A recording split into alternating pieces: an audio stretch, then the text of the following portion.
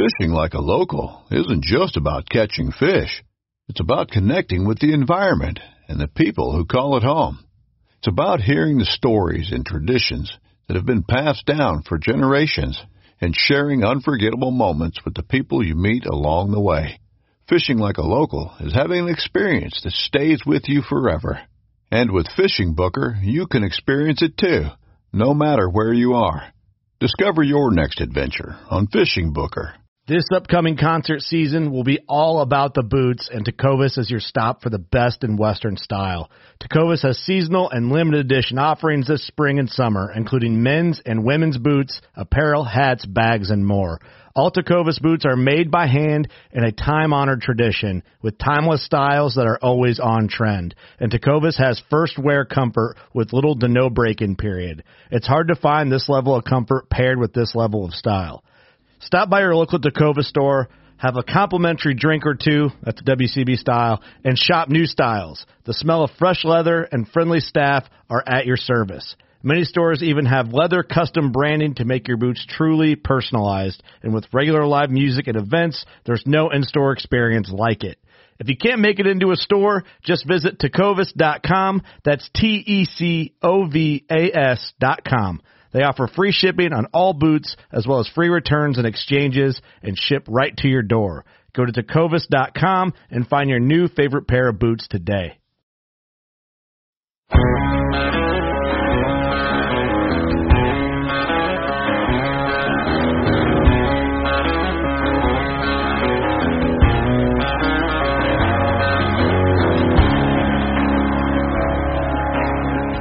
Welcome to the Habitat Podcast, the podcast for wildlife habitat management, hunting strategy, and land stewardship.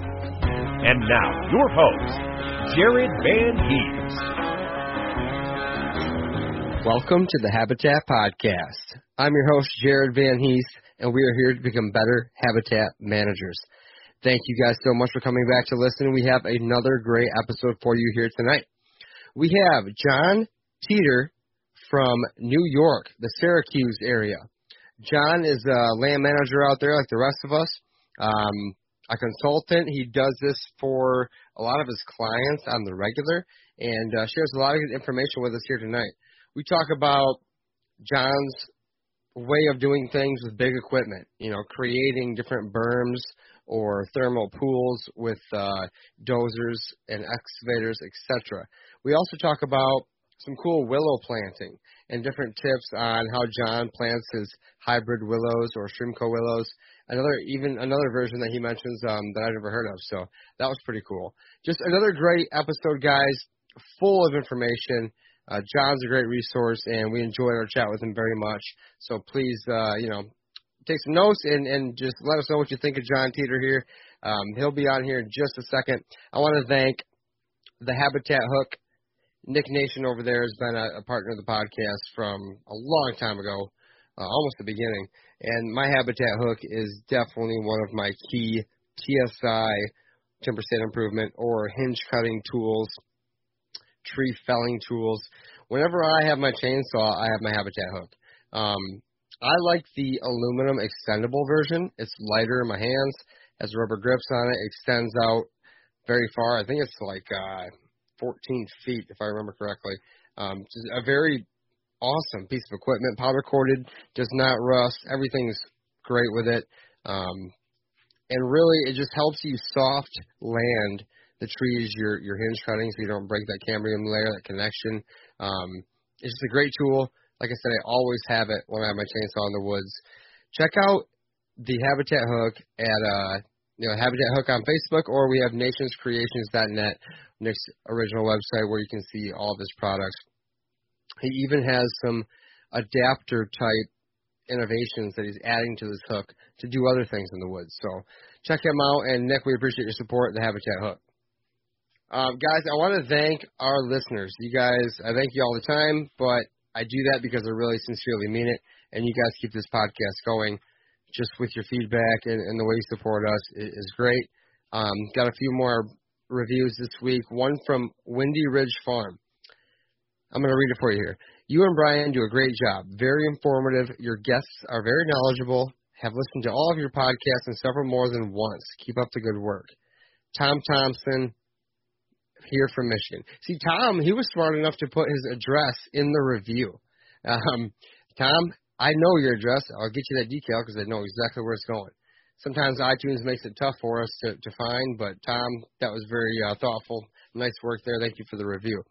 We also have another one from B. Miller. So much information. I've listened to every one of these episodes twice and several of them 3 to 4 times. Keep up the good work, guys. B. Miller, thank you very much. I think that's Brian Miller from our Facebook Habitat chat group. I'm going to get your address and send you a decal too. Guys, there's a link below in this episode you're listening to right now. Just go to the notes or the details of the episode, and it'll say leave a great review. If you want to hit that, leave a great review, type us out something nice, I will send you a free 5-inch Habitat Podcast decal. And the reason we do that is because it helps us, keep remaining at the top under habitat management, food plotting, etc. on the iTunes podcast list. So thank you very much. And if you can, please subscribe to our Apple Podcast Network. Also, if you haven't, check out the YouTube link and subscribe to our YouTube too. A lot more stuff this year. We got some cool things coming in Ohio. Turkey season starts Saturday. We videotape all of our stuff.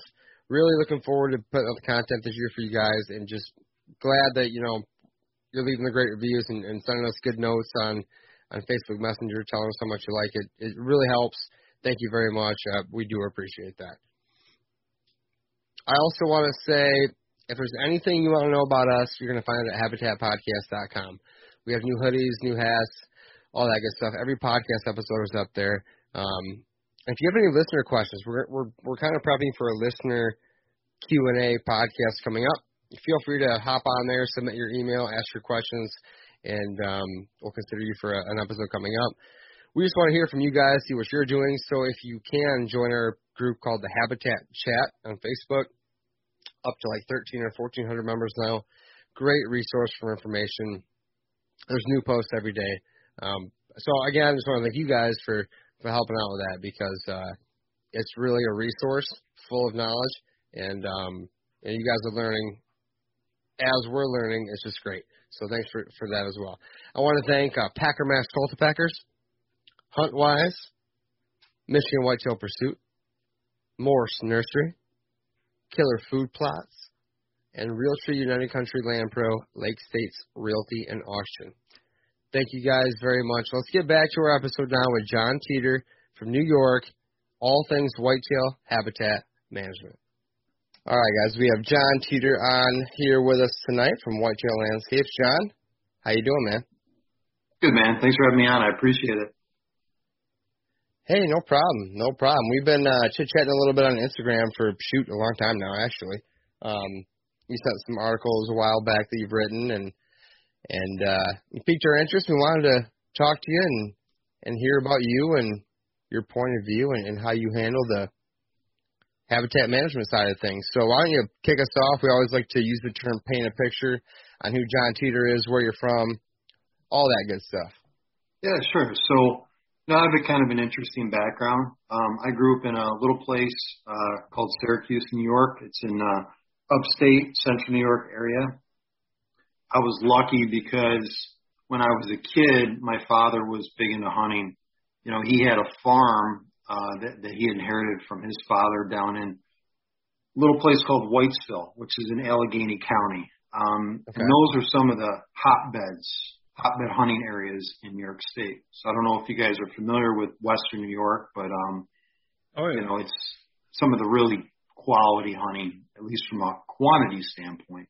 So I got to experience some diverse hunting sets, and I hunted a lot around Liverpool and Camillus, which are small suburbs outside of Syracuse, and low deer populations. I hunted industrial parks. I've hunted almost every terrain type and landscape you've ever thought of. Adirondack areas. I've hunted in the Catskills. I've hunted really low deer populations and really high deer populations. And, that was kind of the framework for kind of a lot of my upbringing. But I can tell you what really shaped my knowledge was when I was a kid, I used to track deer in industrial parks. I was 12 years old, and I remember just spending days after school and weekends tracking deer. And I don't know what my parents thought I was doing over there. But, you know, they let me go, you know, and I just learned so much in those environments and where deer wanted to be, why, how they reacted to my own pressure. You know, this is something you think about when you listen to some of these guys up in Maine where they're tracking deer and trying to get ahead or cut them off. And I'm doing it in industrial parks. So, you know, that was my training wheels example. Oh, very cool. And how did you get into, you know, like, I guess, gap us now from then to now. What happened next? Sure. Did you go to school for this? What have you been up to the last, 20 years? Yeah, so, I went to college, and when I was in college, I played sports. I was real sports focused. I didn't know what I wanted to do. Right. And I got a Not many of us did. I got a technical degree. It came out. I had some good jobs, and I hunted a lot of state land when I was in college, so big woods. I learned to hunt, vast forests. And right out of school, I started writing for, actually, Archery Talk was really, at that time, it was huge.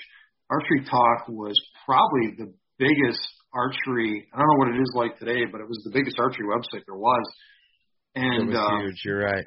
We were friends with, I had done some writing. I had been writing for magazines right out of college. And I had done some writing for Archery Talk, and they had a segmented area just for us on the website. And we started doing some really involved testing with some of these manufacturers. And at one point, I was testing 40 bows a year. I built automated shooting equipment. We had equipment that was more sophisticated than some of the manufacturers, which was, now this is in 2003, 2004, early.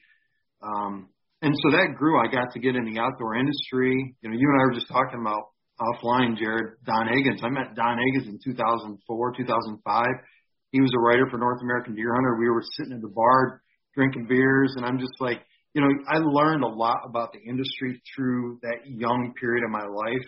And as time went on, I kind of got, I don't want to say my perspective changed, but it was a little bit harder to write for certain magazines and deadlines and all that kind of stuff. And I got turned off a little bit. And, being exposed to a lot of different people in the industry, 15, 18, 20 years ago, I was learning about different techniques, and strategies as it related to hunting. And kind of my technical background kind of influenced and shaped my really high attention to detail and shaping and designing my own hunting properties. And I think really that triggered this whole mindset shift, and I could hunt offensively. I wasn't just hunting what came at me. I was manipulating habitat. And that started over 15 years ago. And I wasn't tied into the Ellingers, the guys out of Michigan, or any of that stuff. I'm in central New York. We're not a hotbed. And I'm not saying those areas are either, but it really, it was definitely, and I'm sitting at a bar talking to Lee Lukowski, okay, and right next to me, and I'm sitting right in the middle of the guys, and I'm talking to a bunch of like big timers, and they're like, "Where are you from, man?" I'm like, "Syracuse." Like, what's Syracuse? I'm like, "Syracuse. We got a basketball team. We're good at basketball." And he's like, "I've never heard of you guys." And I'm like, New York State, nobody, 120 class deer here today is still world class. Sure. And the environment's completely different. And I think a lot of people can't relate to that. But I can relate to it because that's how I grew up. So, that's a little bit of my history. And the business we can talk about, but that's kind of how I got here. And I've met a lot of people and I've learned a lot of things. And I've failed a lot. And as a result, I've learned how to accomplish things based on my failures. So, yeah. Yeah, that sounds great. It sounds like a lot of similarities there in terms of kind of how Brian and I are coming up in this whole place and learning and meeting people. And it's a great network of people and nuts like, you and me and Brian. We're just all crazy about this stuff. And it's cool to hear your story and from New York. That I've never hunted in New York, but I know if you're referring to Michigan as a hot zone, it must be tough in New York because it's pretty tough here. But Brian, you were just up there doing a plan, weren't you? Yeah, I was in Wellsville, which I'm pretty sure was Allegheny County there, doing a land plan for a client. Yep. Yeah. Beautiful country for sure. It is, and that's probably some of the best ground. Those areas are some of the best ground in the state. So at that point, you're seeing some of the pinnacle, the paramount areas comparably to where I live. I always look at the buck take per square mile. That's in the $6 to $9 per square mile range. Whereas where I live, it's 1, maybe 2.5. Adirondacks is 0 to 1. So you start to get that as a gauge, and that actually shapes the way you design and set up properties. So so Wellsville is beautiful, and my farm is about 5 minutes from there. My family farm. Really? Oh, yeah. Wow. Okay. Yeah, it's incredible. And actually, I just did a client yesterday. I just got back from a client trip. Probably, 30 minutes from there, out in Avoca. And so, I travel all over the state. I do a ton of clients, and it's busy. This is I was telling Jared earlier. I mean, I'm booked all the way now through March of next year, right? I do so many clients. It's busy, but I'm starting to build a pretty big network. But I'm telling you, it's a lot of work, and every client's different, and there's a lot of entertaining factors that go into the whole day of these events. So for sure.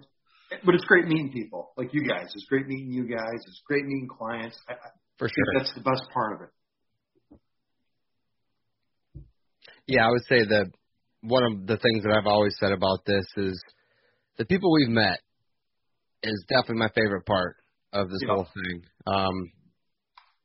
We have people we talk to all over as well, and it's really cool and humbling. Somebody tells you they love your podcast. It's just so cool. It's like all the hard work is paying off, and people are learning, and that's what we're here for. So glad that you're doing the same thing. We talked to a guy last week out in Wisconsin, Todd. He's doing a heck of a job. It's just cool to kind of shop talk, I guess.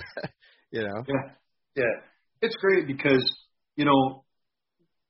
I try to feel like, and I've been on a bunch of podcasts, and I really feel like one of the things I've gotten out of this is I love not only educating, but being educated. I've been on clients that have done management of their properties for 30 years, and you've got to unwind the clock. And so you have to be very tactful and direct. And if they're open-minded, and they usually are, and I usually kind of feel them out even before we sign them up. I won't really, if I'm not comfortable going to a client's property based upon that initial discussion, I won't go, because if they're not going to, be open-minded or interested in thinking about things in a kind of a different light or perspective, why are they wasting their time with me? So. And that rarely happens. A lot of times they're kind of trying to seek you out and understand, what they can learn from you. And I'm willing to share. I mean, I help a lot of friends. Just today, one of the guys that I did a podcast with called me to help him on his property, and we have a relationship, and I'm absolutely willing to do that. And the sets of designs and legwork I've done, I've worked on wetland projects to completely mountainous terrain, just all different settings. And to be honest with you, I'm a small landowner. I own 50 acres. And it was one of the hardest decisions to spend my hard-earned money buying a piece of property that I knew full well that'd be the hardest property I would end up hunting. And I've turned that into something really special. And it's only been 3 years, and I passed the 150-inch deer this year. Now, I'm in New York State. I just told you 120 class is world class, and I was able to pass a deer like that this year. Now, was it on purpose? Yes, to some degree. I wanted to tag out early because my wife she's on me. because my whole life is deer hunting, and I need to be quick about these things. We can relate. So I shot a nice 130-inch deer this year, and we were done, and we killed another 138 off my property. So that just gives you an idea. The biggest buck on my property 3 years ago was a 2.5-year-old, 70-inch deer. So it evolves, right? The strategy, the technique, the philosophy, sure. the tactics. I'm killing my deer on the first day I go after it. I don't know if you guys heard me on other podcasts, but I've told a lot of stories, and this is certainly not arrogance by any means, but I don't have time to mess around. I'm killing the day I go after a deer. It's dying that day. And nothing wrong with that. And for the past, it's been 8 years. One deer took me 2 years. I hunted it 3 times. I saw it all 3 times, and I killed it the third time. But that was an anomaly. The other deer I killed the first hunt. I missed a deer. You know what? I'm lying to you. I missed the deer, right? I missed the deer the first hunt. I missed the big 9-pointer, and I killed the buck that I was going after the third hunt. And another target deer. I had 4 target deer this year in New York. That never happens. I only have 1 to go after, and I had 4. I mean, I didn't know what to do with myself. I was like, I don't know how to handle this. So my wife, I don't know what to do, And anyhow, sorry to be long-winded, but no, you're fine. The experience in this, and the gains you get, again from doing, offensive tactics and habitat manipulation, for specific species it's a game changer. And I've really enjoyed it, and I really love helping people. And I've got clients, I got 2 clients this year that have 20 acres. One's property looks like a beach. It's all sand. I got another client this year that's, 1,000 acres, right? Most are in that 60 to 100 acre range. And I've worked with all walks of life, a lot of cops, attorneys, doctors, a lot of Amish clients, Mennonites, just a lot of diverse cultures, experiences, all walks, all races, and you learn a lot from people, and, it's cool. It's really cool. Absolutely. Yeah. So you had 4 target bucks. That's impressive anywhere, but especially in New York. So I got to hear, what is your approach there in that highly pressured area that's not really known for mature bucks? What are you doing up there to get this kind of success? So Syracuse is a good example of a suppressed area from a weather system standpoint. So I just did an article for North American Deer Hunter. So I write for hunting magazines, like I said earlier. I still do a little bit of writing, and it was about being the efficient hunter. And I want people to follow me, and because I'm trying to put information out there. But a lot of my decisions are weather based, and really triggering into not only how wind moves through terrain, but how weather systems affect movement. And I've done a few other podcasts on that topic. I did one on wind, and I think that's a really good one to listen to if anybody has a chance to listen to that.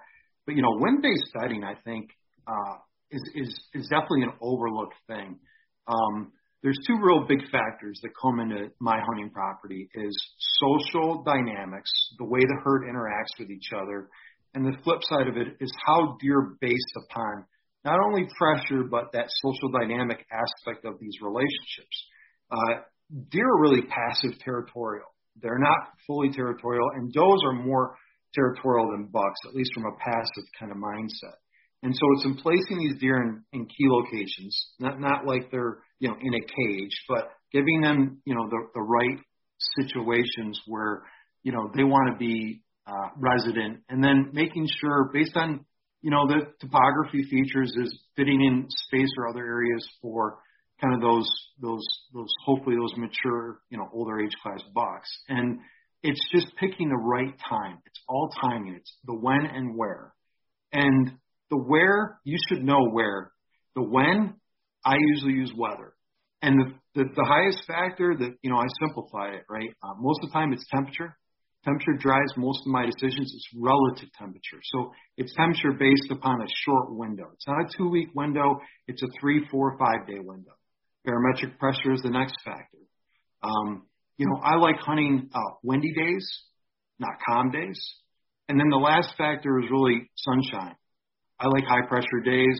I've talked about that on other podcasts. And really high pressure days, not only are they advantageous from a wind standpoint, but from a sense standpoint. A lot of times your perspiration or anything that comes off your body, your organic molecules, your scent molecules, what have you, because of the pressure in the air, those tend to rise up. So you're cheating the wind a lot. And really, I think a lot of people don't recognize when you do habitat manipulation for like I said, in this case, deer, some of those changes are going to impact, the way the wind flows through the terrain, and that can be a positive and negative. So Sure. Sometimes when I'm designing hunting properties, for example, let's say I had a food plot, and we're in there with a dozer, and we're working on a hillside terrain setting. And mind you, my topography on my property is the elevation changes about 300 feet. Okay, so there's 300 feet of variation throughout the property, and it's got a lot of undulation, which makes it really hard to hunt, but allows you to stack a lot of deer, as long as you design it right. Food and cover, I'm a big proponent of that on highly pressured ground. A lot of guys aren't. There's a lot of reasons why they're not. But we don't want deer to move very often, very far. But using some of the features like using a dozer in there to clear off benches, to create better grade slopes, even tearing off food plots.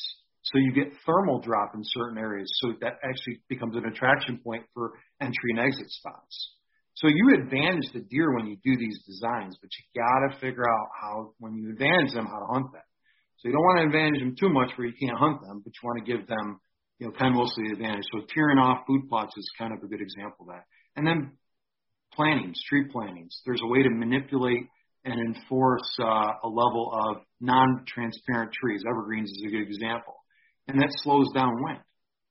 In placing back cover or coves for deer, the purpose of that is decreasing wind. That creates a thermal advantage and a wind advantage for the deer, particularly in bedding areas. So it's looking at the terrain features in concert with some of the manipulation tactics to give you kind of these ultimate setups. And that's how I design my property. And it's shoot to kill. I'm going there, I'm killing, and then I'm out. Like I'm a ghost. I don't put any scent out. I don't do anything crazy. I want to be a ghost in the woods. And I think that's kind of the tactics that I try to kind of employ with my clients. So sure. Yeah. So let me back you up to, you spoke about wind-based bedding and taking advantage of that terrain. Is that something that you're naturally finding and working with, or is there ways that you can kind of improve on that and do some physical changes as a manager?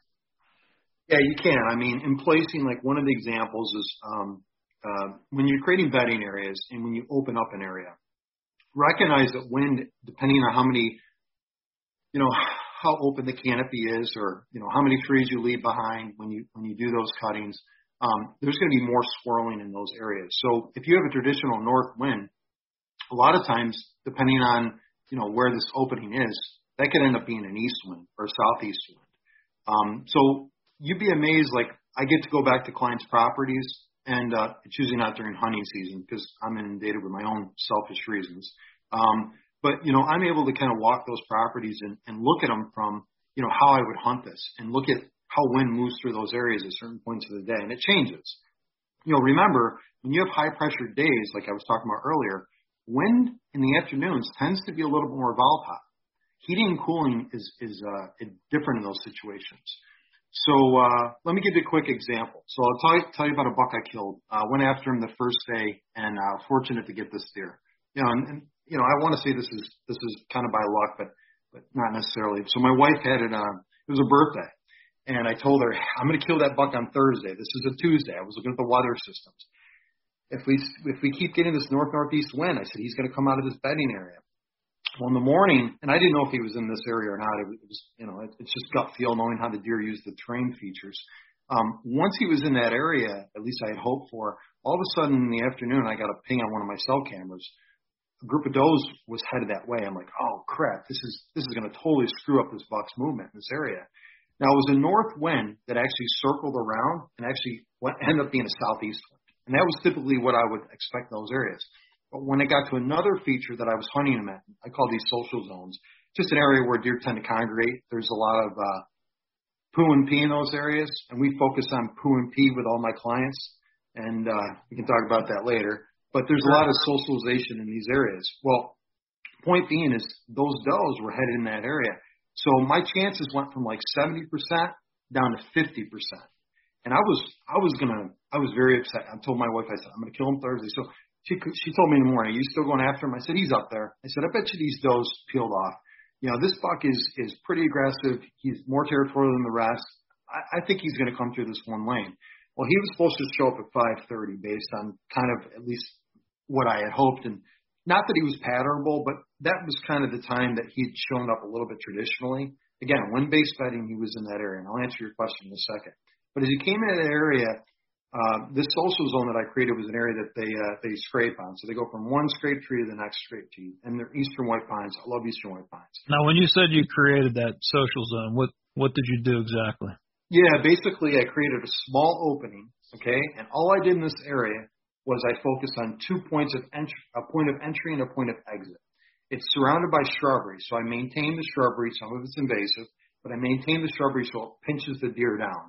And in those areas, because traditionally, once they build up an interest level, and you pinch the deer to travel through a certain area, and it's got to be a certain distance away from their bedding, and this is roughly within 70 to 90 yards. That distance is about ideal for these areas, and that social zone kind of maintains a little bit of food component, and it's naturalized food. So there's some edible shrubbery, and then there's some non-edible shrubbery, but there's also, I think that year that I killed that deer, this was a few years ago, I ended up just going in backpack spraying in July and just killing the area and letting it just regenerate with annual forbs. Gotcha. So it was just naturalized. I created a light source of food that wasn't highly attractive, and that's what I do in bedding areas. So food and bedding, just using a kind of a naturalized forb source of food in concert with, basically 2 scrape trees. And they went from tree to tree, and they socialized at that distance away from that bedding area and head off to a food source. So it's not that, there's just a lot of interest point from distance as it relates to bedding. And deer spend a lot of time in those areas. So right.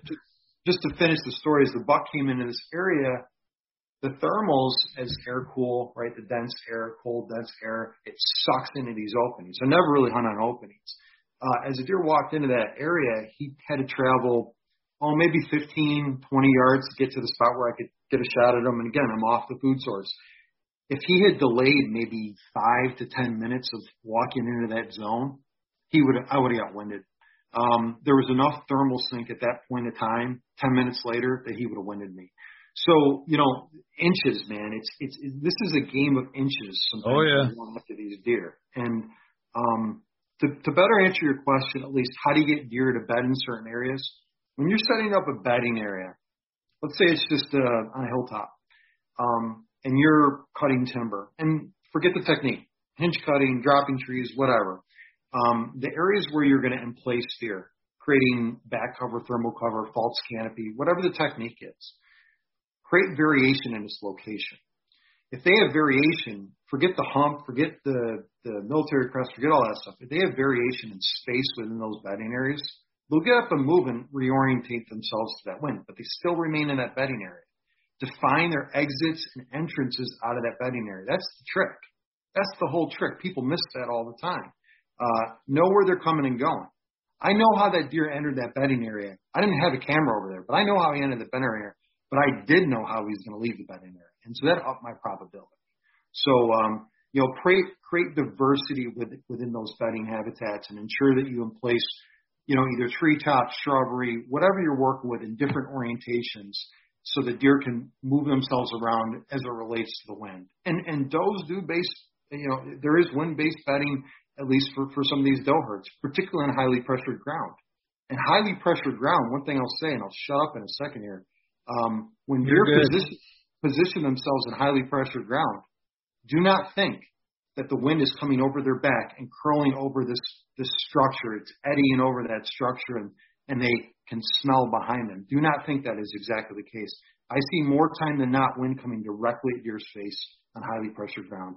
And this, that's a lot different than a lot of people think. So know your deer herd, know how much pressure being applied to the deer, and respectively know how they react to that.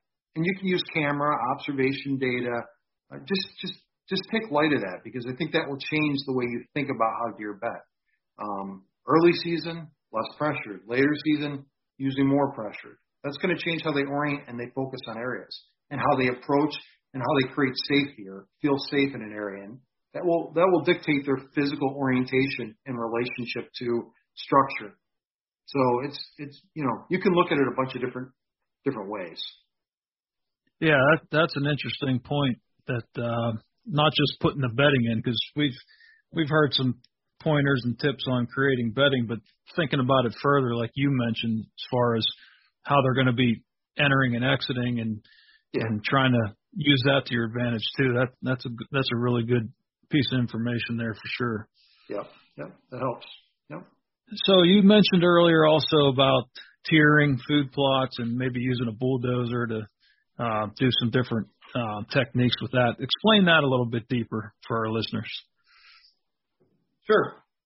So I'll talk about a property I worked on a few years ago, and this property in upstate New York, and the food plot was, I don't know, maybe a couple acres, and we put a bedding area. I want to say it was no more than 30 yards at the edge of this food plot, and think of the food plot in kind of a kidney shape. A lot of times I'll take a 2 or 3 acre food plot and I'll shrink it down. I want to minimize their visual advantage in these areas, but I don't necessarily always want to minimize their scent advantage. And here's why. Deer on highly pressured ground have a tendency to focus more on, smell and sight than any other feature, but smell is number one. So there's a lot of tactics that goes into that strategy. But when you advantage deer, you give them a false sense of security. I'll give you another tactic for this in a second. So this will help your listeners. If you create kind of, we'll just say a pooling area. So let's create this kidney-shaped type food plot. And on one of the ends, let's just say it's the north end of this or one of the ends, you create kind of a puddle, an area where it's depressed. And you tie that bedding area directly to that depressed area. As obviously the temperature drops, the density of the air, that's a factor. That will become a pooling effect. Now you're going to see this all over the place when you start to look at hilly ground, right? There's going to be certain areas where hilly ground becomes really more advantageous for them to bed in, and you'll see a lot more buck interest, especially in isolated areas. But John, when you're saying depressed, you mean actually like lower elevation, or are you doing something to the land itself? Yeah, no, you're manipulating topography. You're actually taking a bulldozer. You could take a loader. You could do it with a shovel. You're actually creating a lower depression at that entrance point, and that allows at least. Almost think of funneling collection, if you will, probably. Yeah, you're gonna funnel basically the thermals into that particular area, and a lot of times air will swirl in those areas. Again, that's the mixing of hot and cold air, and as the deer enter those areas, they'll feel more comfortable. So you're creating a false sense of safety. Now you want to position yourself somewhat opposite of those areas. And also create downward slopes, right? Let the thermals advantage yourself. But again, put yourself some distance away from the entry and exit point. Right. And then subsequent to that, and one of the reasons I killed this buck was I've been using walk-behind brush cutters for 20 years. I was using them in college, renting them. And I create a lot of these small trails where, there's going to be a lot of let's just say goldenrod, for example, falling over in the trail system. And those are areas that I walk on. But, they're going to, as they walk through those areas, the goldenrod's going to hit them in the face or, whatever debris is going to hit them in the face. And they're going to feel a sense of safety because they know anything that traveled on that corridor, they're going to have an idea that it's there.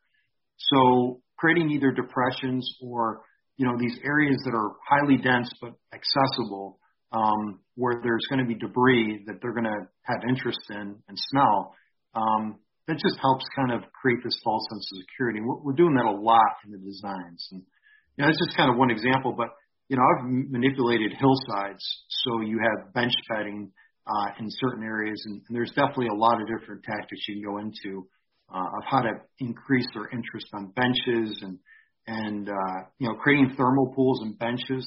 I don't know anybody who's doing this type of stuff, but man, I've had clients that have gone out with excavators and done some of the same things I've done after we talked about, and they're creating thermal pools for deer to kind of lay up in, and a lot of people are like, that's crazy. It depends on the slope of the hillside, but they're really serious about getting deer to bed in certain areas so they have enough space. There's a social segregation and sexual segregation between deer, and it's not always based upon food. A lot of people think it's food-based. It's not always food-based. A lot of it's just social dynamics. A lot of it's personalities. As people get older, same with deer, we'll humanize this. They like space, and big bucks like space, and that's always ever-present tactic. So creating more space for deer, usable space, creating false security, those are great tactics. Yeah, no, that seems interesting, and we talked about that on a different podcast where, Dan Infalt always finds the balloons in the thermal hubs where bedding is either there or nearby. That's where all the different thermals and winds and scents, if you will, all meet. Now, what do you do on flat ground? On all flat ground where you, I guess, would be digging a hole, if you will, but do you use any sort of blockading or any planting, screening, things like that for directional travel or manipulation? Yeah, absolutely. I mean, the typical tactics of light hinge cutting in areas just to kind of isolate, certain areas. I mean, it's good to have dead zones. It's tough when you have a small land, you're a small landowner. You don't want to have a lot of dead zones. You want to optimize all your space. I mean, most of my clients are, once they're managing their property, they become more selective in the deer that they're taking. And it's funny because, there's a lot of tactics. I mean, I was just on Easter, I actually walked the property in the afternoon, and my wife wanted to kill me. She's like, I lied to her. I told her that I was going to a buddy's house, but I actually went to a client's house for 3 hours, and he's been doing a lot of work. And anyhow, so, we talked about on his property, he's got pretty flat ground in a lot of areas, and he's got a lot of invasive plants. So we're dealing with invasives and then complementing that with some native plantings. And really the most important in any terrain situation, forget if it's hilly or flat, you got to have a good base of cover. If you build a good base of cover, then you focus on edible food, right? Planted edible food, shrubbery, those type of things, and then food plots. And you can use food plots as a means to keep deer off those edible sources of food and that regeneration. So food plots, to me, are actually an alternative option to kind of saving the woody structure or the other structure that's edible. But yeah, you can manipulate in small ways. On flat ground, it's way easier to create segregation and compartmentalize deer. Way easier. It's easy to create horizontal structure. It's a lot easier. Even on my own property, I mean, my property is completely, it's a lot of undulation. It's all drumlin look. And I'm creating a lot of open areas. I'm integrating a lot of evergreens.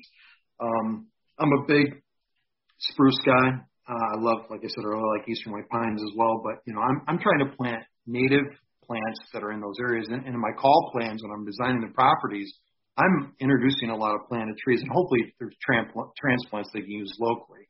But, habitat manipulation on flat ground, wetland areas, you can introduce, high spots, go in there with and I'm not talking federal wetlands, so let's just be clear on that. I don't want to get myself in trouble. Areas where you can manipulate and do a lot of work, because I've worked on a lot of wetland areas. Sometimes just drying those out, going in with your loader, creating mounds. Those are pretty simple tactics. I've done them with crates, plastic crates, and take the muck, dry out the muck, throw some hemlocks on there. You can do a lot to create these mounds in these flat areas to create interest. But, I only do that kind of in wet areas. There's a lot of tactics on flat ground that apply to hilly ground. Hilly ground, the only difference is you've got to kind of maintain some visual advantage. They're there for a reason. They like the visual advantage. Don't take that away from them. So there's some real good tactics that you can employ on hilly terrain that are a little bit unique. So, deer get used to being compartmentalized on flat ground. So don't be scared to create these small pockets of cover and connect the dots. Real simple.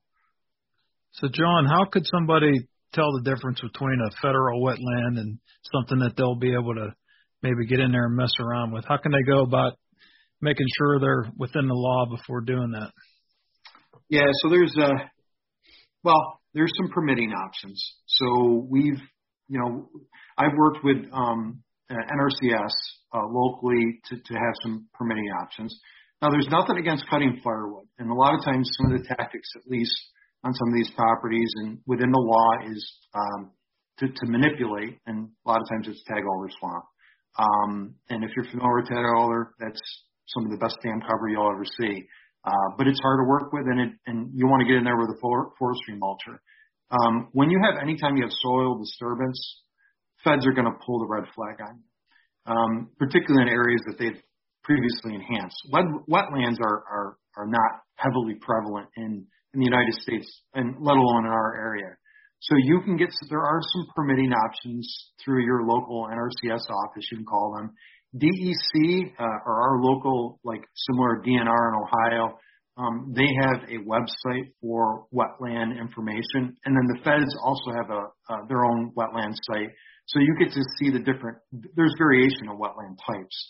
You get to see what class your wetland is, and they categorize them, and that classification allows you to do certain things and other things you can't do. So you've got to kind of go down that path if you're in that situation. But wetlands can be really productive. Don't think wetlands can't be highly productive.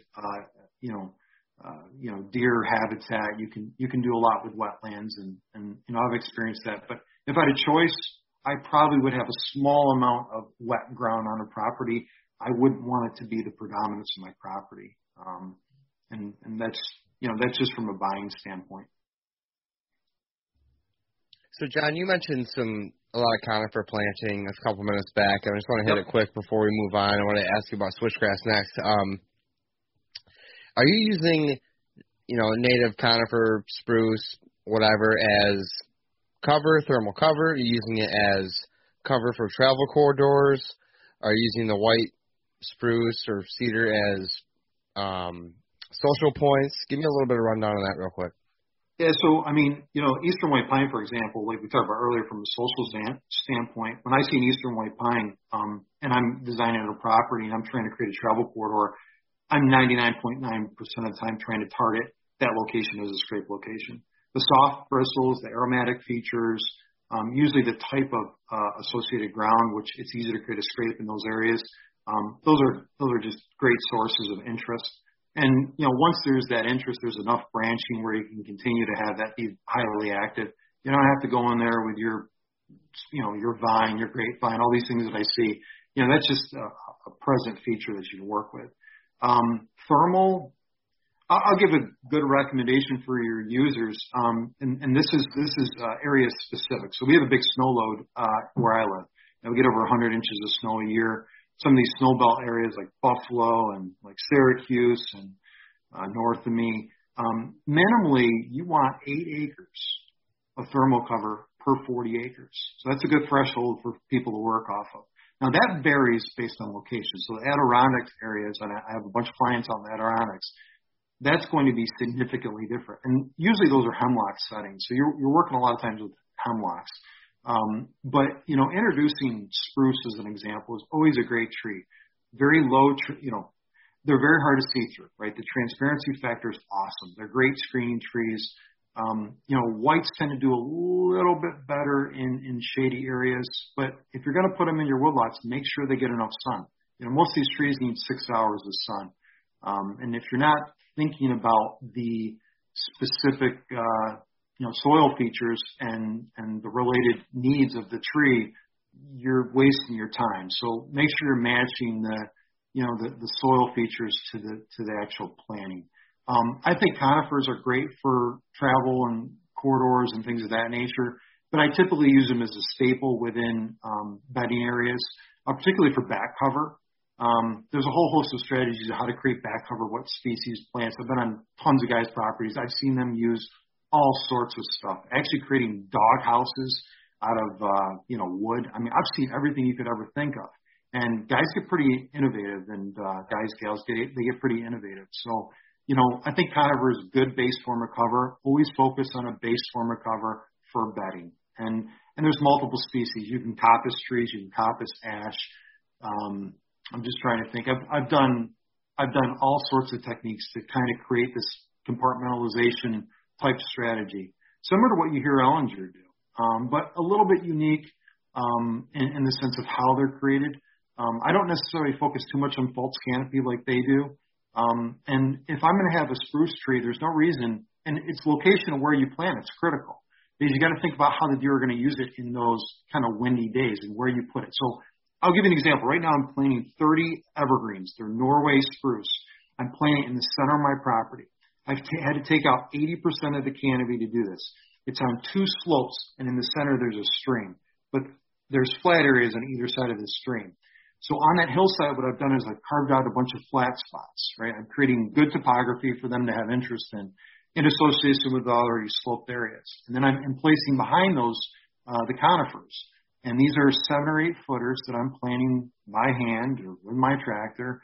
I'm doing the work, and I have laborers that work for me. I'm in my business, and they're helping me do some of this stuff. But it's a lot of work. I mean, how much time and money do you want to invest in this stuff, right? It's way more expensive. You hear some of these guys making fun of miscanthus grass and how expensive it is. Do you know how expensive a 7-8 foot tree is? And I'm buying 30 of them. So I kind of laugh at those. I laugh at that stuff. I think miscanthus.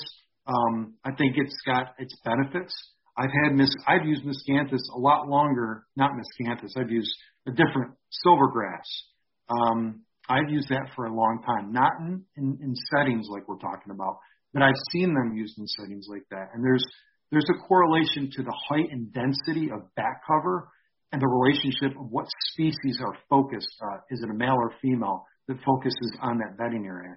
I don't want to get into that stuff, but there's a lot of tactics that go into these that aren't necessarily anecdotal, but there's been scientific studies on that I've read, and I've seen it in real life. So take a good look at why are deer using an area on your property and copy it. It's that simple. Don't make it like as complex as I'm making it. Are they staying there? Why are they staying there? Copy, paste, put that all through your property, and you're really going to have more productive hunting. It's that simple. No, that sounds awesome, and thanks for going into that for me real quick. I want to move on to switchgrass. We've been talking a lot about that lately. A lot of people have been frost seeding, or maybe they're waiting to drill it in. What's your strategy on frost seeding switchgrass or switch in general? What do you use it for? When do you plant it? How do you plant it? What species do you use? Go into that for us real quick. So I'm in northern settings, and typically I'm recommending switchgrass on drier ground. There are some varieties that do okay on wetter ground. I usually use switchgrass strictly for screening. I don't use it for bedding. If I'm going to use it for bedding, it's going to be in the means of screening or segregating deer. Think of a crisscross shape. Typically, those kind of structures you would kind of create. Width and gap and all those things are kind of location specific and what the design needs to look like. 99% of the time, I'm using them around food plots. I'm making them as dense as possible. I want the switchgrass screen to be a deer desert. I'm using switchgrass to create deserts, low deer interest in those areas, and that's predominantly what I'm doing. The other strategy I've been working on, and it actually works, is I've been frost seeding switchgrass in the clover and killing the clover right now, and then applying some simazine. So establish a stand of clover. I do this a lot in field settings because it kind of works away at the resident, other non-wanted plants. We'll call them weeds. Yeah. And the clover tends to produce, obviously, it's inoculated, a lot of nitrogen. So especially in dry years, this does really well. You'll frost seed your switchgrass into the clover, and then you can kill the clover. You can kill the glyphosate right around when it hits about 50 degrees. That's when it's popping. And just before the soil temps reach about 60 degrees. If you go too late, you'll kill the switchgrass. So you just got to be careful. Applying a pre-emergent like simazine or atrazine. I have a big packet that goes to all my clients when, they get their packet of just strategy. I think switchgrass is great. I use a bunch of varieties. I make my own varieties, And, I go to Ernst Seed. I've been using Ernst Seed for years.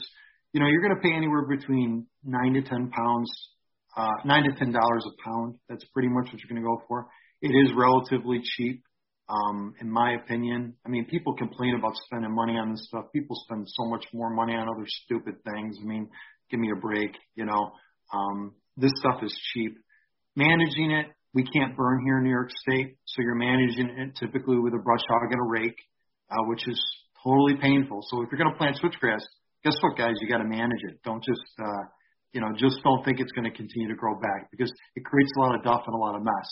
And that's the same thing with miscanthus grass. Miscanthus grass needs to be managed, and in fact, it needs to be burned, and so does switchgrass. So if you can't do that, it's going to take time and effort to manage it. So don't forget those points. So, but yeah, varieties of switchgrass are key. You want denser varieties, taller varieties. Don't just plant one variety, like the Blackwell that was really popular back in the day. Plant multiple varieties and have variation in height. Remember, in the areas that have snow loads, like New York State, you are not going to get the standability like you will in some of these like Western New York areas, like we're talking with Brian earlier. They don't get the snow load down there. So these areas that don't get snow load, switchgrass is my first selection in a lot of areas that get high snow loads. So just think about that. So integrating a different, I use willow cuttings a lot. I'm a huge willow guy. I use willows for screening more than I do switchgrass, but it doesn't have that stem density that you get with switchgrass. So, there's some complementary things that you can do and strategies that you can do to kind of coppice willows. So hopefully that's some strategies for your clients. At least switchgrass can be really great. It can be a pain in the ass to manage, and frankly, it does a lot for, I think, at least separating you from the deer. So use it for that purpose, number one. That'd be my recommendation. Now, are you using you said mixed varieties to switch? Are you using like a Shawnee and a Cave and Rock, or what are you using there? And do you worry about any sort of other seed in your switchgrass, like foxtail or anything like that? I buy my seed from Ernst as well, or Killer Food Plots with their bedding mix. But I've learned that Ernst has some foxtail and some of their stuff, or maybe it's a lack of a guarantee that there won't be any, something along those lines. I've learned, and it doesn't really scare me too much, but some people are concerned about it. What's your thoughts on that? And are you mixing Shawnee and Cave and Rock, or what are you doing there? Yeah, so like for example, Northwoods. I've looked at theirs. I just was on a client recently where they used Northwoods, and I look at you look at the seed tag, right? Evaluate that. The germ rates are really high. The germination rates are really high for Ernst. And that's seasonal. So, year in and year out is going to be a little bit different. I am using a variety. And I think most of the time I'm recommending, a Shelter Shawnee Cave and Rock variety at different rates. And that's a really good base. You could vary from that. People talk about they have this special grade seed. There's hybrid varieties that they're coming up with all the time. But they're not that different from the blends that were in place 10 or 15 years ago. So don't think like somebody who markets, switchgrass seed to be the best bedding in the bag in the world. It really is that case. Look for, like Jared, you're talking about, good germ rates. There's going to be hard seed in there. It's going to take, usually 20 to 30%. So it's going to take, maybe a year to stratify. It won't germinate the first year even stratifying. You'll find issues there. But just management over time. If you apply the right types of chemicals, and I'm not a big chemical guy, you can kind of manage the foxtail and the witchgrass that comes up. And Simazine does a good job with witchgrass, and that's what you'll see a lot of. Most of the clients are getting kind of that witchgrass. I see I bet you I see that on at least 50% of my clients I go to. And you can mow. I mean, you can mow, just before it reaches that seed state. You can mow the plant, the unwanted weed in that switchgrass stand. So there's definitely some options where you don't have to apply chemicals, and that works pretty well as well. So yeah, I mean, I've had great results with Ernst stuff. Like you said, it's a better cost, and for what I've used it for, frost feeding, not drilling, and fairly minimal prior season management in terms of getting that ground nice and bare. It came up great, so no complaints there. But I did notice a little bit of foxtail here and there, but I don't have a huge issue with it. So to me, I can handle that. Yeah, and just take that foxtail and rip it out of the ground. I mean, exactly. Rip it right up by your hand. Are you frost seeding this stuff, how are you? Brian mentioned that you might be waiting a little bit to frost seed, or maybe doing things a little bit different with the frost seeding. So how does that work? Yeah, my strategy with frost seeding is I want a 6-week period. I want to make sure that I'm on bare ground, right? A lot of people want to frost seed on the snow. I've had a lot less productivity on my switchgrass in those situations. It's nice because you can see where the seeds, displaced, and you can kind of get your idea of kind of what your seed count is per foot. But the reality of it is we typically overapply more seed than we need. At least most people do, including myself. Frost seeding works well. 6 weeks out before your last hard frost. I mean, we got 60-degree temps today, and this morning we were getting freeze thaw. So, it's April. It seems a lot warmer. The ground temperature is a lot warmer than normal. But I'm usually frost seeding, the first week in March. And again, I'm trying to make sure that the snow load is low. I mean, I have broadcasted onto stands of snow, but I prefer that not to be the case. Snow tends to displace and congregate. A lot of times it depends on your texture, the amount of rain that we get, the amount of runoff we get, the texture of the soil, what's resident already there. A lot of people are frost seeding into soybeans or corn, and the barren ground depending on your slope. That's why, slope is a factor in that. Your grade of your terrain, the texture of your soil, the resident material, that all plays into your strategy on when to frost seed. One thing I want to tell you guys, I learned this mistake this was probably, 13, 14 years ago. My neighbor and my parents' farm, I was doing this huge conversion. This was huge at the time. I was taking 7 acres and I was taking an agriculture field and I was converting it into, this intensely managed, deer habitat, right? I had this grandiose idea 15 years ago, and I drew up a plan, and I was going to, put it in place.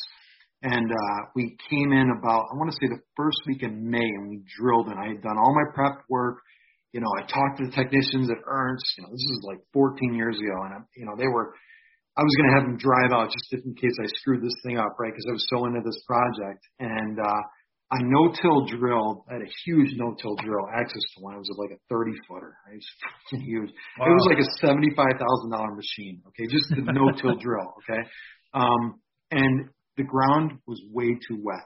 And there was the only time I could get the drill. It was the only time I could do this project. And my success rate was so low. The seed emplacement was way too deep. Now, I strategized and I planted with oats. That's a good strategy for anybody who's no-till drilling. But, you could do a couple things. Sometimes when the ground is hard, it's a great time to use a no-till drill. You can get the right depth. It only usually go down about 1/8 of an inch. If you go down 1/4 of an inch, your germination rate's going to be way lower. The strategy typically is that the diameter of the seed times 10. That's the depth. Switchgrass seed is so small. And its preference is to be way higher up in the soil. So you got to make sure it doesn't get in too deep. So that's a pretty good strategy. But definitely be careful when you no-till drill, and definitely if the ground is wet and it just happened to be the seasonal situation there, do not drill. So that's a good tactic. Yeah, for sure. Yeah, absolutely. So what are you following up with that? Are you using any type of packing, cul-de-packer or crimper over top of that? After that situation. So I guess I've done the other way too, is where I've actually worked off a prep bed, like you plant a food plot, right? Go in and disc up an area or till an area. In those situations, I would absolutely, cul-de-pack, spread my seed, and then cul-de-pack again. I would try to stay away from using tractors. If you can work off an ATV, light equipment, that's really the best strategy. And that's the same thing with food plots. If you can stay away from a tractor, I'm telling people not to buy tractors. Okay, save your money. Don't spend $40,000 on that beautiful John Deere, whatever color you like tractor. Save your money. You can do a lot of things off an ATV. I've been no drilling for 5 years food plots. I haven't put an ounce of fertilizer on any food plot, and I've done it all off an ATV. Now I do have a tractor. Now I have a giant I have a giant roller crimper. I mean, I have big equipment, but man, you can get away with so much less. You can get away with a lawn, a little riding lawnmower for, $100 you can buy off your neighbor and make yourself a little crimper. But yeah, definitely if you're doing switchgrass, make sure that you're getting it at the right depth. If it gets too deep, you just will not get the germination. It cannot outcompete the resident plants that are probably in that native seed bank. So you got to do a lot of preparation, at least you're burning and churning, you're putting a lot more chemical to manage that seed bank. And I don't like doing that. I hate putting chemical in the ground. But switchgrass is one of those, it's one of those plants that really needs a lot of help. Once it gets established, you're good. But it takes a while to get there. Yeah, I should have clarified that I was talking about for frost feeding. If you were just broadcasting, if you had to pack it down or crimp it, obviously if you're no-tilling, you're not going to need to do anything with that. But I appreciate you going into that for me for sure. Yeah, no problem. So you do a lot of talking about invasives on your Instagram. What are you seeing in your areas, and how are you dealing with this? Oh, it's all over the place.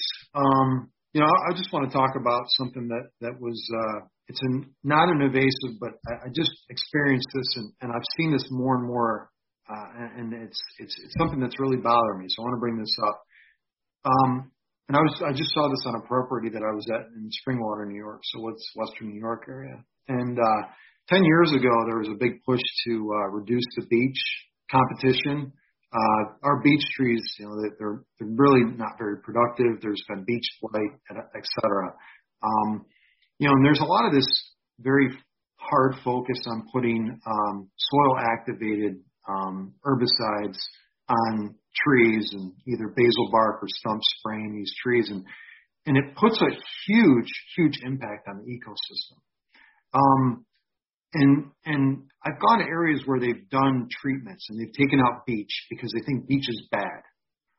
If you hunt Western New York, if you hunt the Adirondacks, and if you're cutting huge percentages of beech because you're trying to promote other species, it's not a good tactic to remove big swaths of it.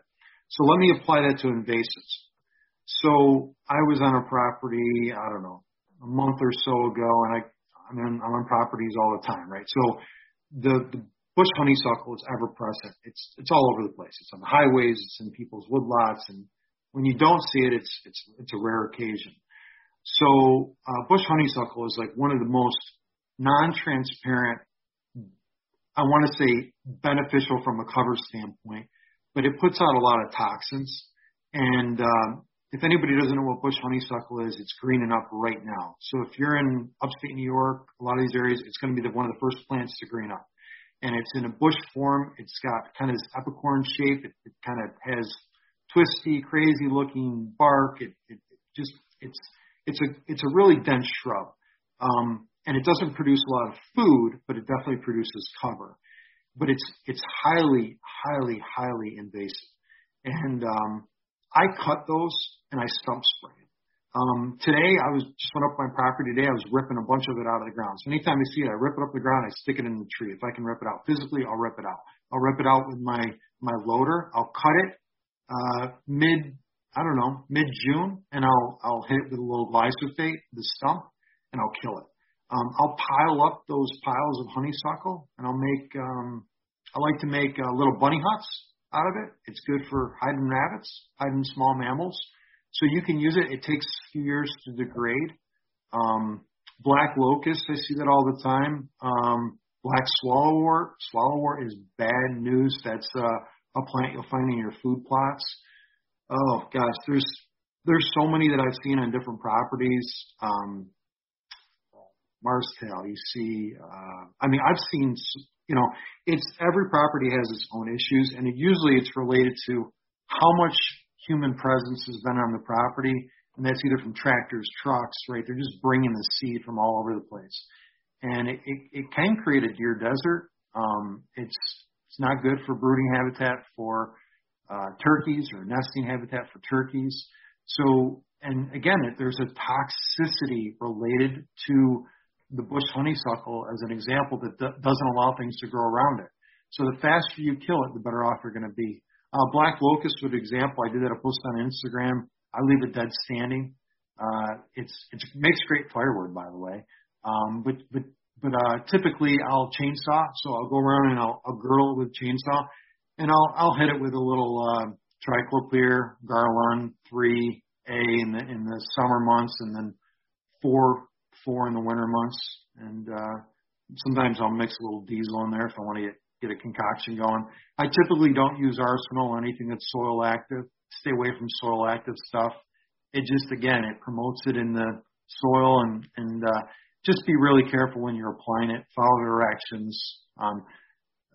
There's some particular herbicides that have been banned in New York, like Simazine, for example, is banned in a couple counties in New York now, which is interesting.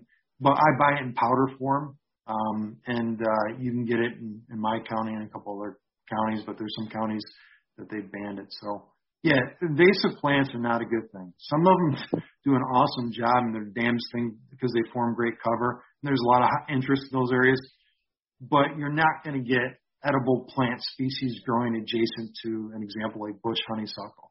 They just can't compete with each other. You know, one's going to win, and usually it's your non-native. So think about that when you're looking at your landscape. John, you mentioned something a while back that I can't let go without asking a couple questions. You're a willow guy, you said. I'm also a willow guy. Cool. I have some in my backyard blocking my neighbor's house, thank God. Tell me a couple tips that you use. Are you buying cuttings? Are you buying rooted willows? Is it hybrid, Streamco?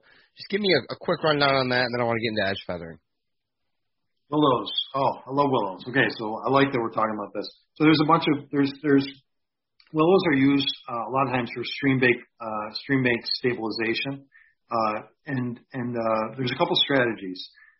Rooted willows do well. I've been traditionally using cuttings, and you always want to use younger cuttings, first-year cuttings. They're usually a little bit more vigorous. And cuttings, you know, I make some tools. You can buy tools.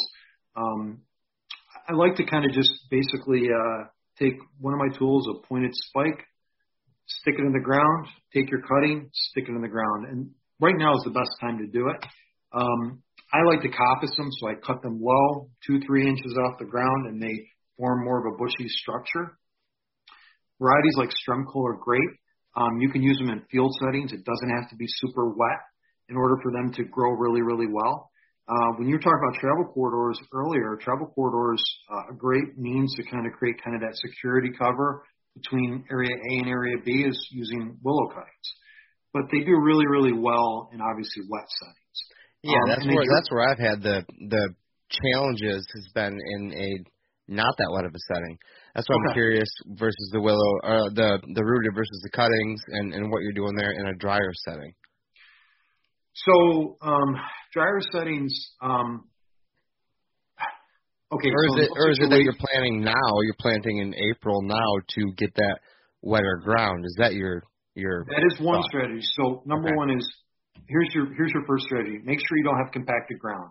So if you got to go in and till up an area or straight blade an area, when you have compacted ground, you got to alleviate that because that obviously limits the ability for that tree to be rooted. I typically don't use any rooting chemical. Very rarely do that. I'll soak in those cases where the ground is typically dry. And it depends on your soil. Like usually you're not putting them in sandy areas.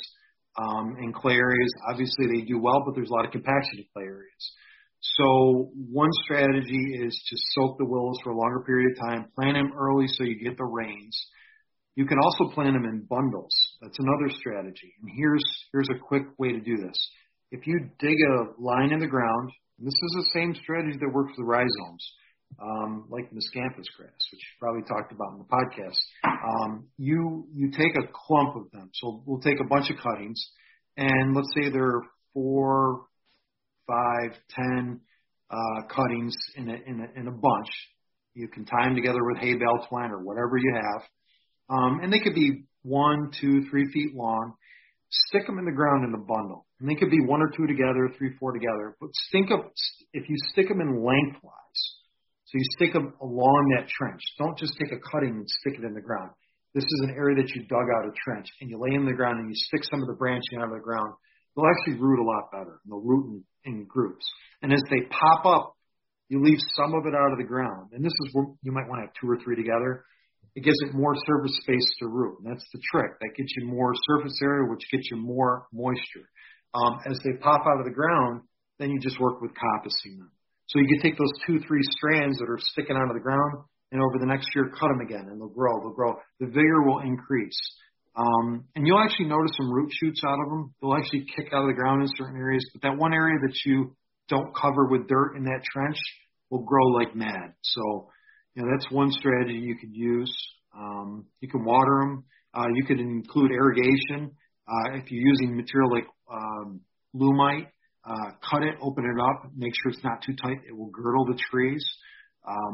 Again, the strategy, you can use Simazine on them, and there's chemicals that you can use on them to cut down the weed competition. So, Jared, it's not a bad idea to keep a weed competition around those, and then eventually manage that maybe towards the later half of the summer when it's not so dry. That's a strategy. In your backyard, you can water them, but like if you're doing them in a wood setting, you're not going to have that convenience of having water maybe nearby. But, that goes back to the strategy of picking the right type of location to plant those. And don't stress them out putting them, like, as an example, if you have sandy loam soil, that's probably a bad decision selecting willows. Yep. Match the soil of the plant. Keep it simple. So do you normally lay them horizontal versus plug them in the ground, or is that just depending on where you're at or what you're doing? It depends. So okay, yeah, because I haven't heard that before. That's interesting. And there you go. Here's another strategy. Since we're so willow crazy, guys, if you're creating a bedding area, willows are one of the best things for screening and back cover. And you can coppice them, you can hinge cut them. If you want to create solid back cover, again, for purposes of concealment, camouflage for the deer, plant willows. I think that's one of the most overlooked species that produces in such a short period of time. And the density of a willow, they usually drop their leaves early, so they're not super productive. But it's funny. I'm right by SUNY ESS. SUNY ESS is they have a willow program, and I'm pretty good friends with the guy that manages that program. They use them for biofuel, so we use them for screening. They use it for biofuel. There's a bunch of varieties that I mess around with. Some of them are proprietary to Syracuse, but I've been able to kind of play with some of the different varieties. But there are places that sell other varieties other than Stremco. You could actually use willows as a source of food. There's certain varieties that, I don't have my notes in front of me, but there's certain varieties that you can plant as a source of food, kind of like you would right as your dogwood, right? Source of food, a source of interest. And then some that are less edible. And one variety I use a lot is Fish Creek. That's what I use up on my own property. That's a hybrid variety. But you can call the producer and ask them those questions. They're knowledgeable in their area. They deal with deer a lot. They'll tell you what they don't eat and what they do eat. And there's producers all through the country. There's a couple of them in New York that I work with closely, and so you got tons of options. You don't have to use this Stremco. Stremco works great, but there's other varieties that provide maybe a later leaf drop, or maybe become more dense as a shrub. So you got options. No, that's awesome. I appreciate going into that. Yeah, I have my buddy Brian and he's on a farm that I'm working on with him, his own farm, and then mine. I think we have about 500 arriving tomorrow or the next day. So. Yeah, big willow fans, buddy. Big willow fans. That's awesome. We got our connection, our willow connection. I like that. Yeah, well, it sounds like you might have a new willow connection out your way. Mine's here. I use Coldstream here in Michigan. They're pretty good. Or I take cuttings off my own stuff that I've been growing. But no, that's cool. Yeah, it is. Moving on, I want to talk about your edge feathering techniques. I saw a posting on Instagram where you're implementing that. Brian and I have both been doing that. We've talked to a lot of people about that technique, but I don't see it enough. You know, I recommend it on our land plans Sure. almost all the time. But I guess, what's your thoughts on it? Because, like I said, I'm not seeing it all that often. Well, I use it for all different things. We'll do reverse edge feathering, so lengthening and strengthening a field setting depending on what I'm trying to get out of my strategy. So actually tipping trees back into the woods. You know, and then on the reverse side, edge feathering is just basically softening the echo tone or that, you know, two different habitat or vegetation types where they meet and just creating a softer edge to that.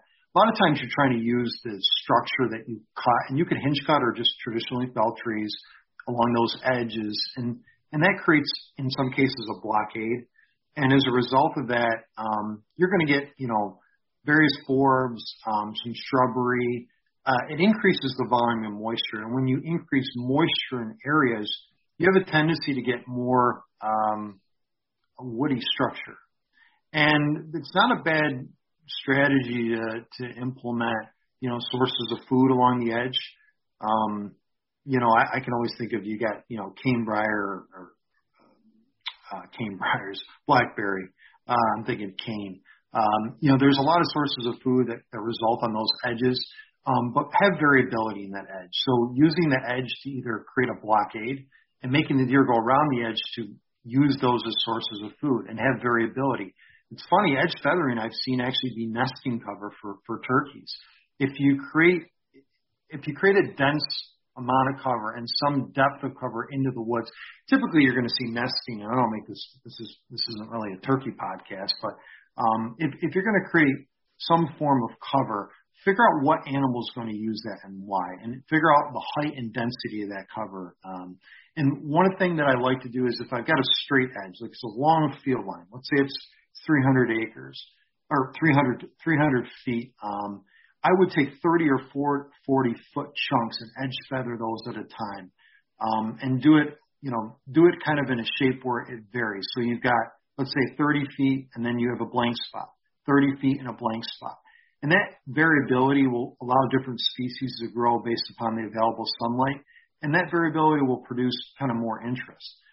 There's some situations where I want to create variability in that edge just to block, you know, the visual advantage for deer. And that's kind of this ebb and flowing. So some trees, they're taller, right? They're going to go further out in the field setting. Some trees are shorter. So it's kind of gauging, you know, what that's going to look like in a field setting. So I just did a conversion with a client where he took a 15-acre field, and we're turning it into a high deer interest point. And it basically looks like a carousel. So in the center, he's got bedding. And I won't go into the strategy there, but we use those treetops to help enforce that bedding in the center. But to the exterior, we want to create a lot of variability on the edge, so the deer couldn't see a certain distance as they looked down an edge. And we used edge feathering because this field setting bumped up against a woodlot. And what we did is we cut almost in a straight line that entire length, which was probably, 300 or 400 feet. We weren't worried about this segmented cutting strategy. We wanted variability, and the trees gave us that variability where the deer kind of almost ran in a snake shape. And we used the edge of what we were creating in the field setting to kind of create the snake shape. And that's a form that I typically use, and that's the same kind of concept with your edge feathering with your distance into that field. So I don't know if I've explained it very well, but edge feathering can be a source of food and a source of cover and a source of visual blockade. And I think we could use that to limit and control where deer enter and exit fields. And so I think that's predominantly what it's intended to use for. I like to use it for visual, and you get this kind of soft slope of different varying height species as it goes up into kind of your woodlot setting, and it creates that great compartmentalization that we talked about earlier. It does really well in flat ground. You know, so that's a good strategy with edge feathering. Sure. No, I totally agree. So you're going through at 30 or 40, 50 yard increments, if you will, edge feathering those. Yep. Versus maybe like every other tree or every fifth, sixth tree, kind of I like that. I think the more compartmentalization, or I don't know, kind of maze and pocket effect you're creating will give the deer a choice to go left or right instead of, okay, go here, here, here, here. Where do you put the tree stand? So I think that works out. Yeah, exactly. Yep. Yeah, you want, like we talked about earlier, we wanted diversity in all our plantings. An example was switchgrass, right? Food plots is the same thing. Well, your woody settings or forest settings or woodland settings, just think about the variability in those. And that's the same thing with the field settings. If you can create variability, creating differences, that will discriminate interest. And so you want different points of interest. And that's just a strategy. It doesn't work for every property. The strategy is always different. I'm always coming up with new things, but I'm telling you right now, you could do a lot of different strategies and edge feathering isn't always on the top of my list, but it becomes a great source of food and we're trying to create more food. The benefit of these properties that we're enhancing is there's a higher volume of food than most other properties, increasing the level of traction. And that's where it starts. All right, John, I got a zinger for you. It's a question we ask everybody. I'm wondering what your favorite tree is, whether it's planting, habitat work, hunting out of, sightseeing, whatever it is. I want your favorite tree, and then follow it up by that. We're going to start this today. I want to know if you could only plant one seed species for the rest of the year in your food plots, just this year only. You had to pick one. What that would be? Okay. Oh, tree, man. And I should have known you were going to ask me this question. So I would have said hemlock. I would have said hemlock a couple years ago. But I don't know what it is. It's eastern white pine. I just love eastern white pine. The transparency isn't as dense as it starts to branch out and grow, as long as it has enough sunlight and it's an upland area. It tends to do really well. It keeps its transparency. It helps with snow load. It's great for thermal. And we want deer to be really, really lazy. And that's a tree that creates a lot of cooling and creates a lot of protection for deer. It's a great tree for a lot of different benefits. And like we said earlier, it's aromatic. It's soft bristle. They scrape under it. It's going to be eastern white pine. That's going to be my number one tree. Yeah. Beautiful trees. Yeah, they're beautiful. Absolutely. No. And John, I got to ask, that picture on your website, you're standing there with some really nice bucks. Are those all New York bucks on the wall there? Yeah. I don't travel out of state, and I do that on purpose. I worked with a client this year in Ohio. He shot a 178-inch deer. I worked on his property. I'll go back out there and work with him. I'm worried about getting spoiled like that a little bit, and I'm that 120, 130 class guy. Those are mostly all Central New York deer. Some of those are Western New York. But yeah, and I'm one and done. I don't kill 2 big bucks a year. I'm trying to preserve the population. Although we did kill 2 bucks this year on my property. I'm really conservative in my tactics. And we shot 6 doe, by the way. So I'm not, I shot a couple doe but yeah, those are all in Central New York. Upstate, my deer population is really low. I like low deer populations. It's really easy to increase the carrying capacity and to kind of promote a lot of diversity on your landscapes when the deer populations are really low. And you can raise and lower those really quick. Like we shot 6 doe, which is way more than we should have shot based upon our situation. I'm trying to lowering the deer herd. I want very few deer on my property. I just want to give myself more space.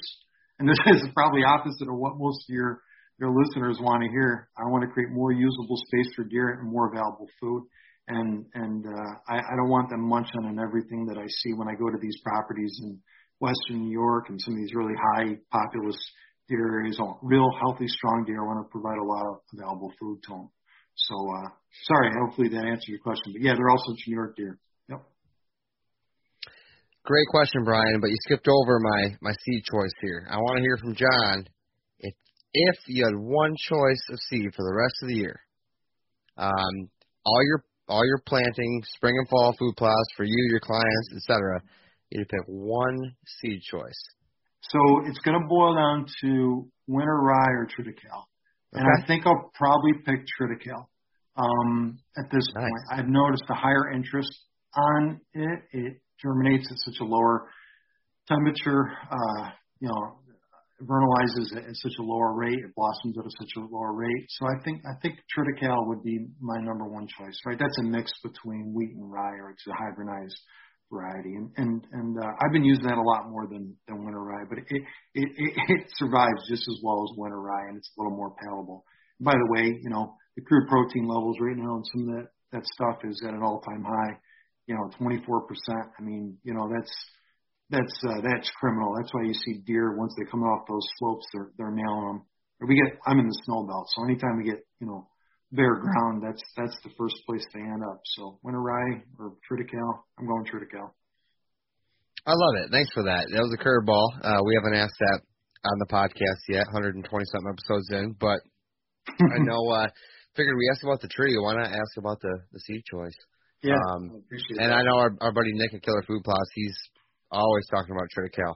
Oh, cool. I'm glad that you kind of jumped in there a little bit and explained what it is and how it works, because we haven't really touched on that yet. So appreciate that. Yeah, that's great. All right, John, if the listeners want to find you online, how do they do that? And, let's wrap this up.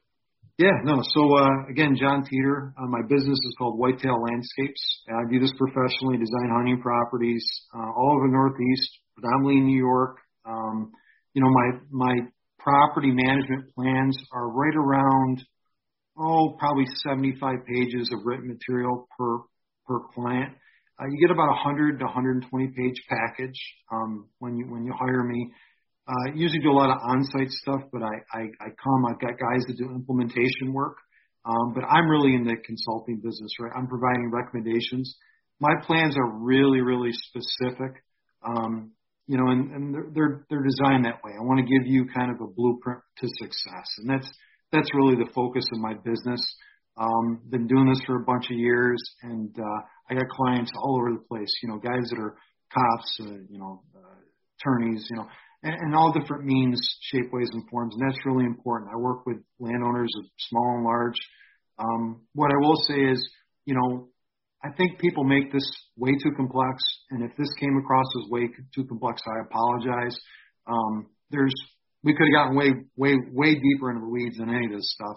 And I think hunting's a lot simpler. I think a lot of this manipulation tactic is a lot simpler. Don't get chalked into the YouTube guy that has 3 best things that are out there. Really think hard about what your property can do. And a lot of us have a lot more knowledge than we recognize. We're just not taking the time to think about that. So in your day, spend 5 minutes thinking about a small improvement you can make and then grow on it. These small improvements go a long way. And that's what I'm here to help. I'm here to speed up the process with that. And I try to be affordable, but you're getting a ton of content. It's a totally different approach. I'm creating kind of a Bible to success. And usually when you get the plan, we don't have to talk, but most of my clients, we always do an exit with them. And a lot of times I'm going back to do work on clients. So don't feel like, you can't contact me to do that. I'm mostly on Instagram. I do have a Facebook site. I am booked through March of 22 right now. So I don't have a lot of space, but, I do a ton of clients. But I spend a lot of time with a client. Usually they're 12, 14-hour days. I will not shut up when I'm on your property like I've been on this podcast, and we will talk and talk and talk. And I love building relationships and making friends. And I really appreciate Jared and Brian, you having me on. Find me at Whitetail Landscapes. So thank you. Appreciate it. Thank you so much, listeners, for coming and listening once again to the Habitat Podcast. We really appreciate it. If you could, please do us a favor. Leave us a 5-star review on iTunes or wherever you listen to this podcast. If you type out something nice, I will send you a free Habitat Podcast decal. If you haven't been to our website, habitatpodcast.com, we have our Habitat Property Consultation Services on there under the Land Plan tab. Check out our HP Land Plans there. We also have hats, T-shirts, and decals up at habitatpodcast.com. Of course, all of our podcast episodes. And then we have a new Habitat Podcast journal where you can learn about deer anatomy and some cool thoughts, more of a blog post from us every now and then. We'd really love it if you went over to our Instagram, Facebook, and YouTube, found the Habitat Podcast, and please subscribe. That really helps us. And thank you very much to our sponsors. We have Michigan Whitetail Pursuit, Packer Max Cultipackers, Huntwise, Killer Food Plots, The Habitat Hook, Realtree United Country Land Pro, Lake States Realty and Auction, and Morse Nursery. Thank you so much, guys, for tuning in. Once again, get back with us soon. We're going to have another great episode for you as we become better habitat managers.